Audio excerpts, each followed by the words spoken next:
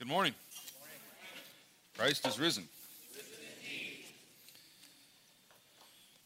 Sorry I'm back so soon. You're not used to having to put up with me 2 weeks out of 3. Well, it's good to be with you. I want to continue this series that we're carrying on. Paul shared with you last week that I started a couple of weeks ago on community and judgment, and talk more about how we live in community with one another under the judgment of God and without judging one another. So I want to turn your attention to this text, this Romans 13 text we just read, and then to the psalm for the day, and then we'll pray and begin. Owe no one anything, the text said, except to love one another, for the one who loves another has fulfilled the law. Now, this is striking because all of us know that Jesus was asked, what's the greatest commandment in the law? And Jesus said, love your God with all your heart, mind, soul, and strength. Love your neighbor as yourself. All the law hangs on this. But Paul, at least a couple times, insists that loving your neighbor fulfills the entire law. Because for Paul, the way we love God is in loving our neighbor. So he says this fulfills the law. The commandments, you shall not commit adultery, you shall not murder, you shall not steal, you shall not covet, and any other commandment are summed up in this word: love your neighbor as yourself. Love your neighbor as yourself. And then he says something that seems impossible. Love does no wrong to a neighbor. Love does no wrong to a neighbor. How can that be? Where you do not wrong another. I think about my wife and my kids and my friends, my students, you. How can I live in a way that does not wrong another? That's a relatively low bar. I mean, the text does not say, love does good for another. Love does no wrong to another. Therefore, love is the fulfilling of the law. And then the psalm for the day, which is Psalm 149, verse 6. If you want to look there quickly. One of the best images in all of Scripture. This is a new Bible, and I'm struggling to get the pages not to stick together. Psalm 149, verse 6. Let the high praises of God be in their throats and two-edged swords in their hands. Now, this is how I live my life. I remember when I was pretty young, my dad, who had a, shall we say, a disposition for these kinds of things. We were sitting at lunch together, and in walks this man from our church who was a chaplain with the police force. Steve was his name. So Steve comes in with the other policemen for lunch at a pizza place, and he's wearing a gun, the chaplain is. And my dad, again, as he was wont to do, said, Steve, I have a question for you. So do you pray and then shoot people? Or do you shoot people and then pray for them? How do we praise and then cut them with our two-edged sword, or do we cut them and then praise? And one of the things that I love about the lectionary is that these are the texts that are given for us for the day. Love does no wrong to its neighbor, praise in our mouth, and a sword in our hands. So let's pray. Lord, help us to hear your word today, how we are to live with one another, the kind of community we're called to be. God, help us to live faithfully and to do that in joy. We pray this in Christ's name. Amen. And so you can see, you can feel already the angst. How do we live in ways that do not wrong one another? Frederick Buechner's greatest novel, Godric, is a novel about friendship. And the key character, a monk named Godric, is asked about his friends. And the entire story, he says, is a story about the 5 friends that he has, and a recounting of what those friendships have been like throughout his life, now as he's at the end of his life. And in the beginning, as he's recounting his life to Reginald the monk, he says, what is friendship but the giving and taking of wounds? What is friendship but the giving and taking of wounds? And any of us who've lived more than a few years know that to live with other people is to wound them and be wounded by them. There seems to be no way to live with one another where we do not wrong one another in some way, even if that's not our intention. Even if what's in our heart is affection and devotion. Often, for whatever reason, what comes out of us is anger and harsh judgment and critique. What comes out of us is wounding to another and to be wounded by another. We all have been both the victims of other people's anger and judgment and critique, and we have done that to others. As we'll explore in just a moment, we've all been Saul to someone's David, and we've all been David to someone's Saul. And that's true all the time, and often it's true at the same time. This is marriage, right? This is parenting, right? There's this way in which to be human is to be thrown into the world with other people who are wounded and wounding you as you wound them. And to read a text that says the love doesn't wrong another is hard for me to take. It would be one thing if the text said, love tries not to do wrong to the neighbor. There's one of the verses that I love, Ecclesiastes, do not be overly righteous and do not be overly wicked. That I can go with. Right? That's my speed, right? Or the text also in Romans where Paul says, as far as is possible, live at peace with others. I can do that. As long as I'm getting to determine what's possible, that's fine with me. But to say that I'm called to love and love does no wrong to a neighbor. I want to go back to having praise in my mouth and a sword in my hand. That's also in the scripture. And so to try to get at, as I was struggling with these texts and unsure of what to say about them, struggling not only with this idea of not wronging the neighbor, but also that the only debt I have is to love my neighbor, to love one another. And as if this weren't heavy enough, he's not simply talking here about believers loving believers, but this is everyone. Owe no one anything but to love one another. And I'm not quite comfortable with that image, that I owe you love. I like to think that I'm giving it without owing it, right? That it's generous. It's not required of me, but I give it anyway, just because I'm such a sweet, kind person. And yet the text says, no, you owe this debt of love. And you should live in such a way that you do not wrong your neighbor.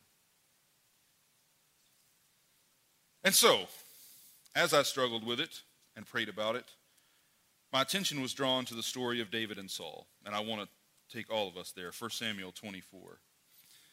The background to this story, as you know, is that Saul is raised up as king of Israel against his own will. He doesn't want to be king. Israel asks for a king at the beginning of this story, and God gives it to them. But he says, essentially, you don't know what you're asking for.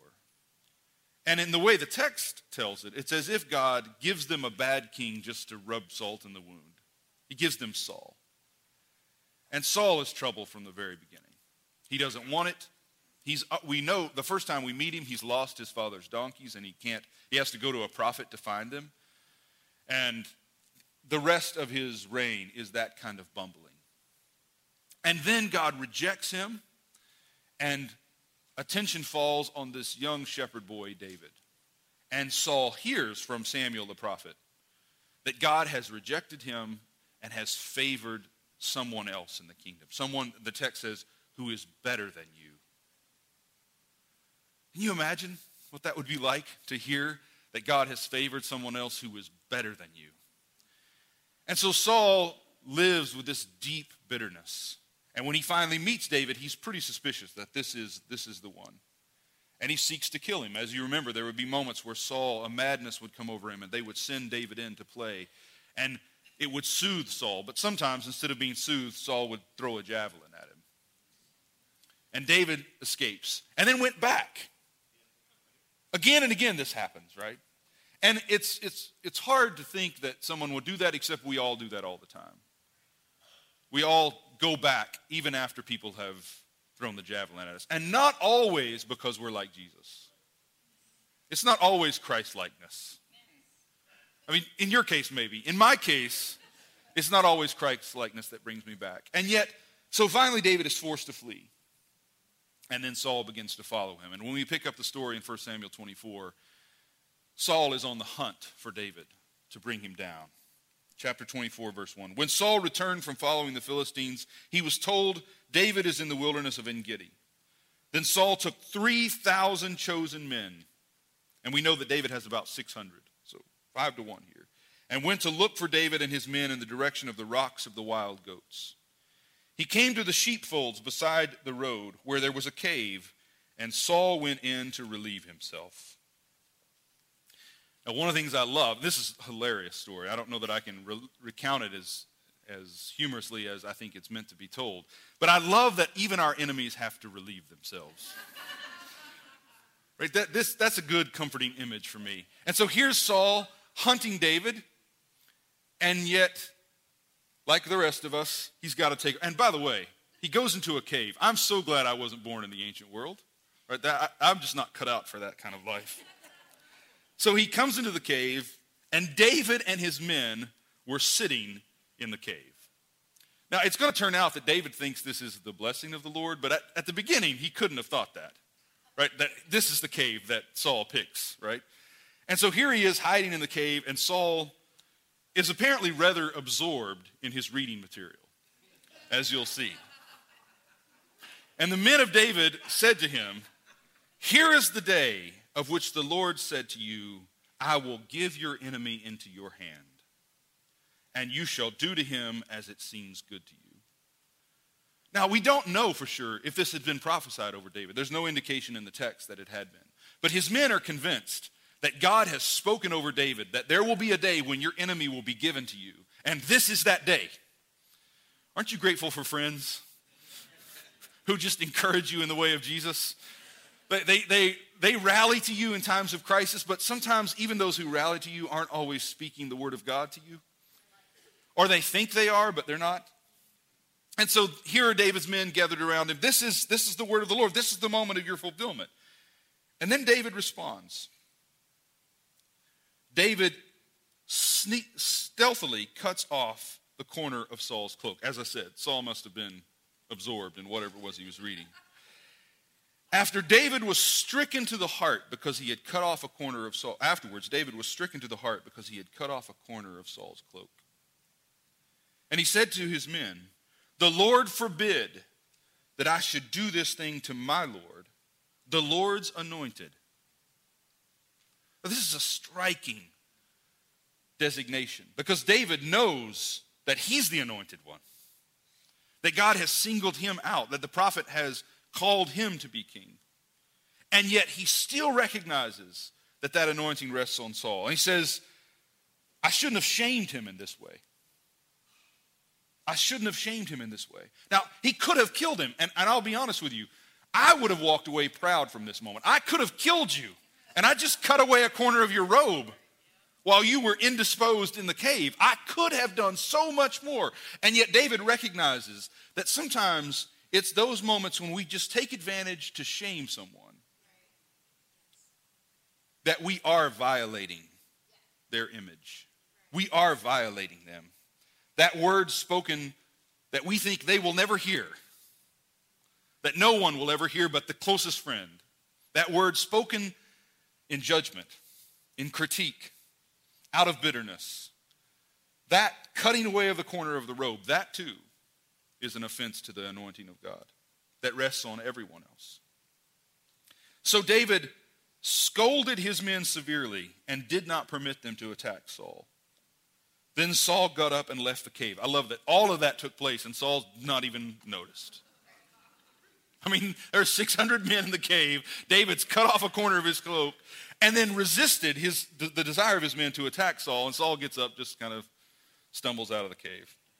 And he goes his way. And then David chases him out of the cave and calls after Saul, "My lord the king, When Saul looked behind him, David bowed with his face to the ground and did obeisance. He worshiped him. And David said to Saul, "Why do you listen to the words of those who say, 'David seeks to harm you'?" Because here's the thing. All the people who are trying to hurt you, they have poison in their ears too. You don't know what others are saying to them about you. That's poisoning them against you. Just as you have people around you saying, "This is the word of the Lord, take advantage," they have people around them speaking the same death. And sometimes we are those people around them speaking death. David seeks to do you harm. This very day your eyes have seen how the Lord gave you into my hand in the cave, and some urged me to kill you. I mean, David just couldn't resist letting him know. But I spared you. I said, I will not raise my hand against my Lord, for he is the Lord's anointed. See, my father, see the corner of your cloak in my hand. For by the fact that I cut off the corner of your cloak and did not kill you, you may know for certain that there is no wrong or treason in my hands. I have not sinned against you, though you are hunting me to take my life.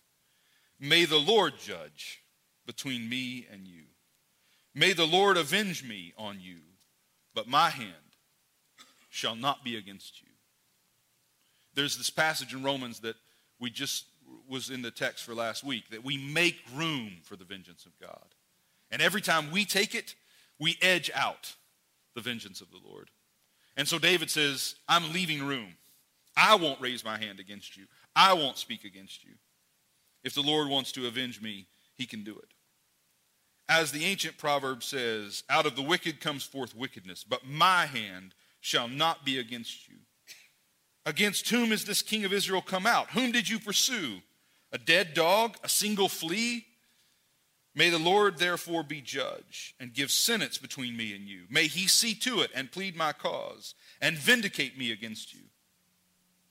Another thing that I love about this passage is that David is not being too pious. He's making sure that Saul knows that he's wronged David.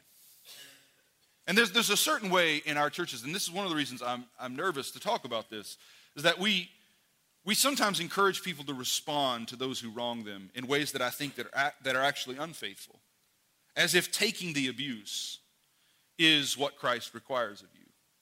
And there is a fine line between responding with Christ-like love and forgiveness and taking abuse. Now, sometimes the line's not that fine. We're just confused. But sometimes there is a razor's edge between someone taking advantage of you and you taking it in ways you shouldn't, and someone trying to take advantage of you and you, empowered by the Spirit, allowing it to take place because you trust God. Those are radically different realities, but sometimes they're incredibly difficult to discern. And in this moment, David, I think, is recognizing that he can call Saul out for what Saul is doing. You are seeking my life, but I will not respond in kind. And then notice the response. Notice how Saul responds. When David had finished speaking these words to Saul, Saul said, "Is this your voice, my son David?" And Saul lifted up his voice and wept. If we're really interested in the judgment of God, the only way to make room for it is to be like Christ. And notice how the judgment of God is pricking Saul here. That what brings Saul to this awareness that he's in the wrong is precisely David's willingness not to avenge himself. And Saul weeps and says to David, "You are more righteous than I am, for you have repaid me good, whereas I have repaid you evil. Today you have explained how you have dealt well with me in that you did not kill me when the Lord put me into your hands." Sometimes God sets you up to see what you will and won't do. It's awfully quiet right in this moment.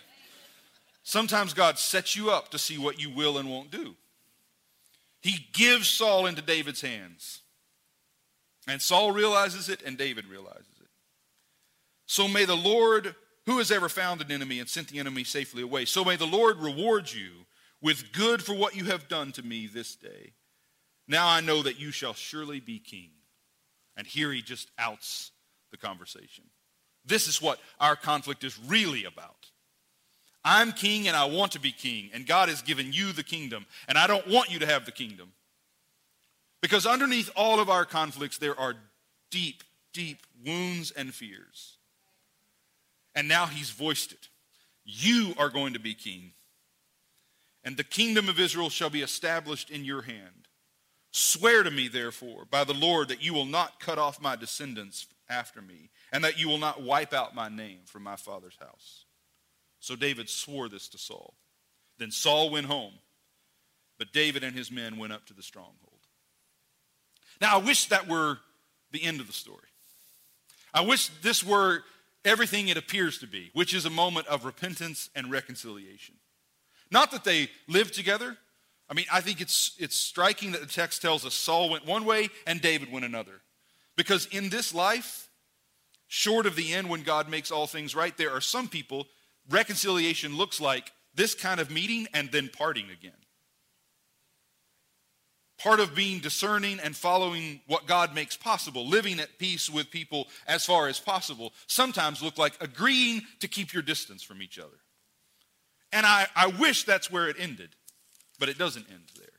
In chapter 26, we pick the story up again, and Saul has heard that David is in the wilderness, and Saul once again gathers up his troops and seeks David's life. And we can pick it up in verse, let's see, where do I want to start? Let's start in verse 17.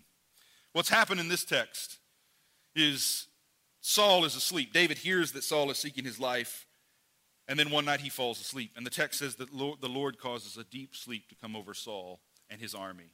And David comes into the camp where Saul is sleeping and takes his spear and his canteen, and then sneaks away and calls out. Verse 13 says, David went to the other side and stood on a hill far away with a great distance between them. But the text keeps insisting. He keeps the distance. And then David calls to the army and to Abner, son of Ner, saying, Abner, will you not answer? And he wakes them up. And Abner says, who are you that calls to the king? And David said, are you not a man? Who is like you in Israel? Why then have you not kept watch over your king? So he calls Abner out for this failure.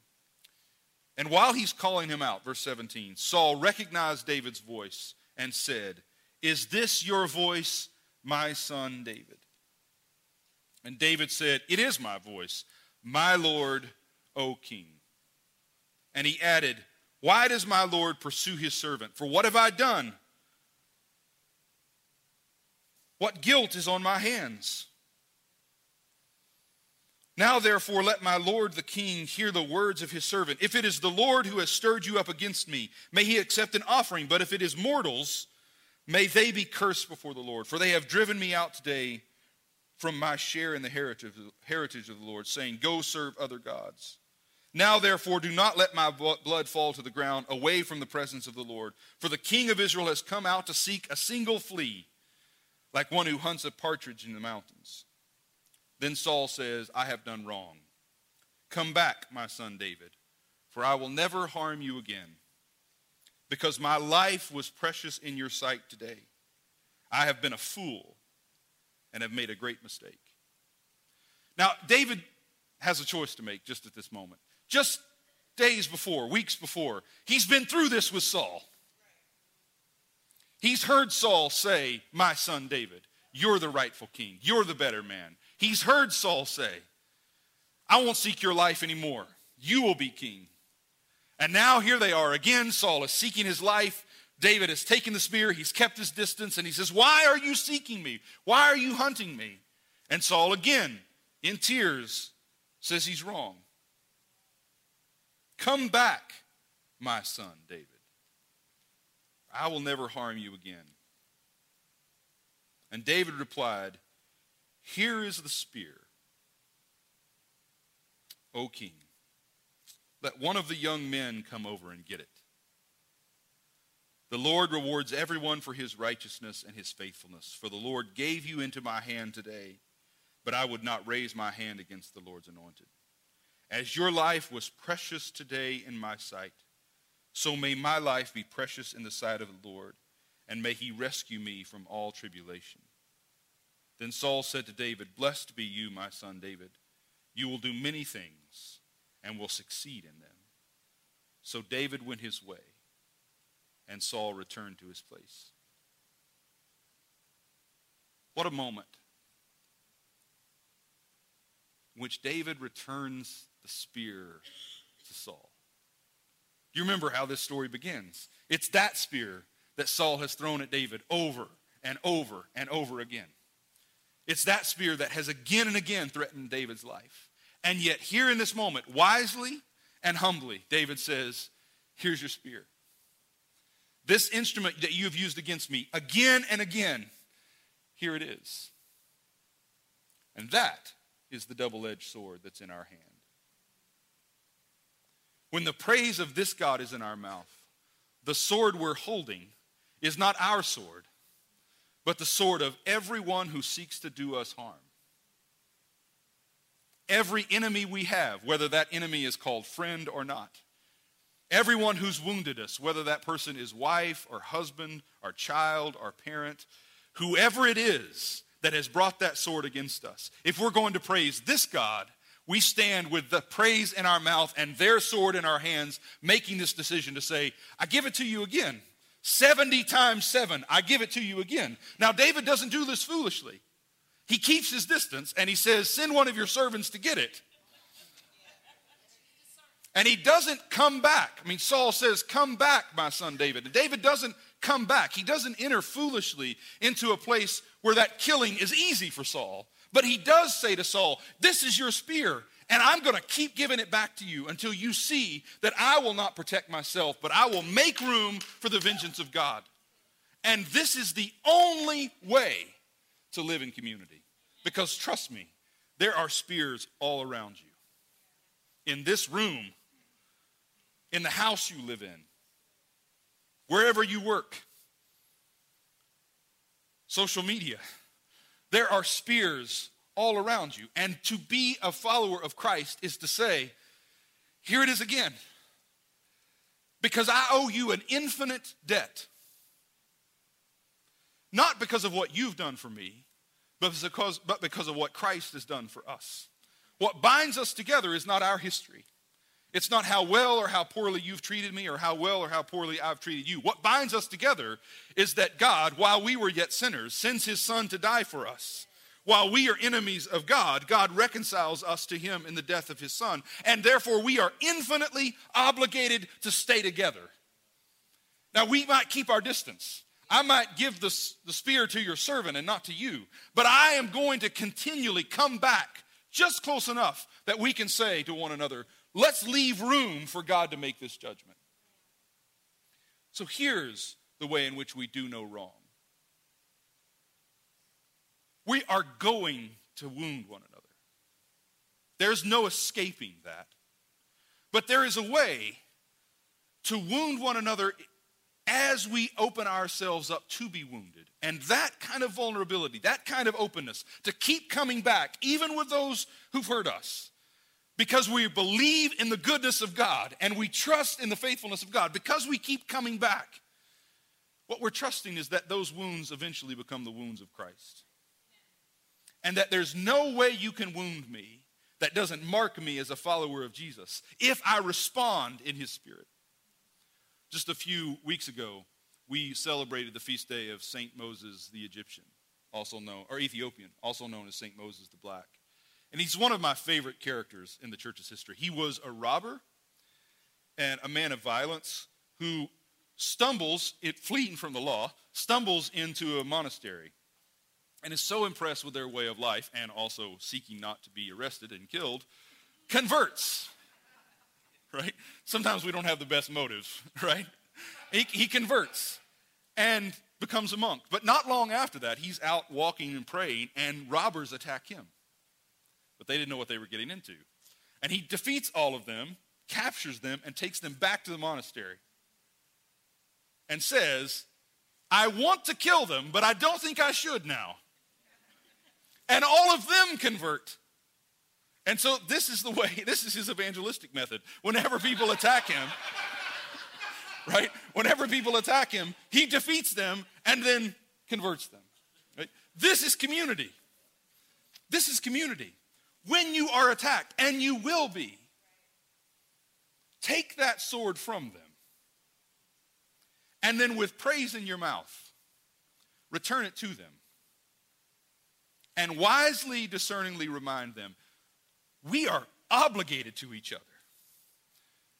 We belong, not because we like each other, not because we have a shared history of enjoyment with each other, but because we are claimed by one who will not let us go.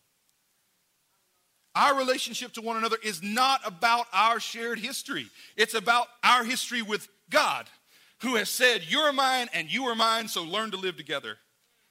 And that's what we're about to celebrate at this table. Like the original disciples, some of us are afraid to fall asleep around others of us, right? You think about that original band of disciples. You have brigands and assassins sleeping with fishermen and tax collectors. You've got people who have no concern for the politics of the day. You have people who've sided with Rome, and then people who kill Romans and kill Jews who side with Rome. And Jesus says to all of them, follow me, eat together, sleep together, pray together. That's what's in this room this morning. Some of you are tax collectors, and some of you are assassins, and some of you are fishermen, and you're blissfully ignorant of everything that's going on. But at this table, all of us gather together with a double-edged sword in our hand. And what we say is, I won't wound you if you won't wound me. But if we wound one another, let those wounds be the wounds of Christ. If you wrong me, let me accept that as my share in Christ's suffering. And if I wrong you, please accept it as your opportunity to be like Jesus. And let's stay together long enough to let the healing of God come. Amen. I'm going to stop right there.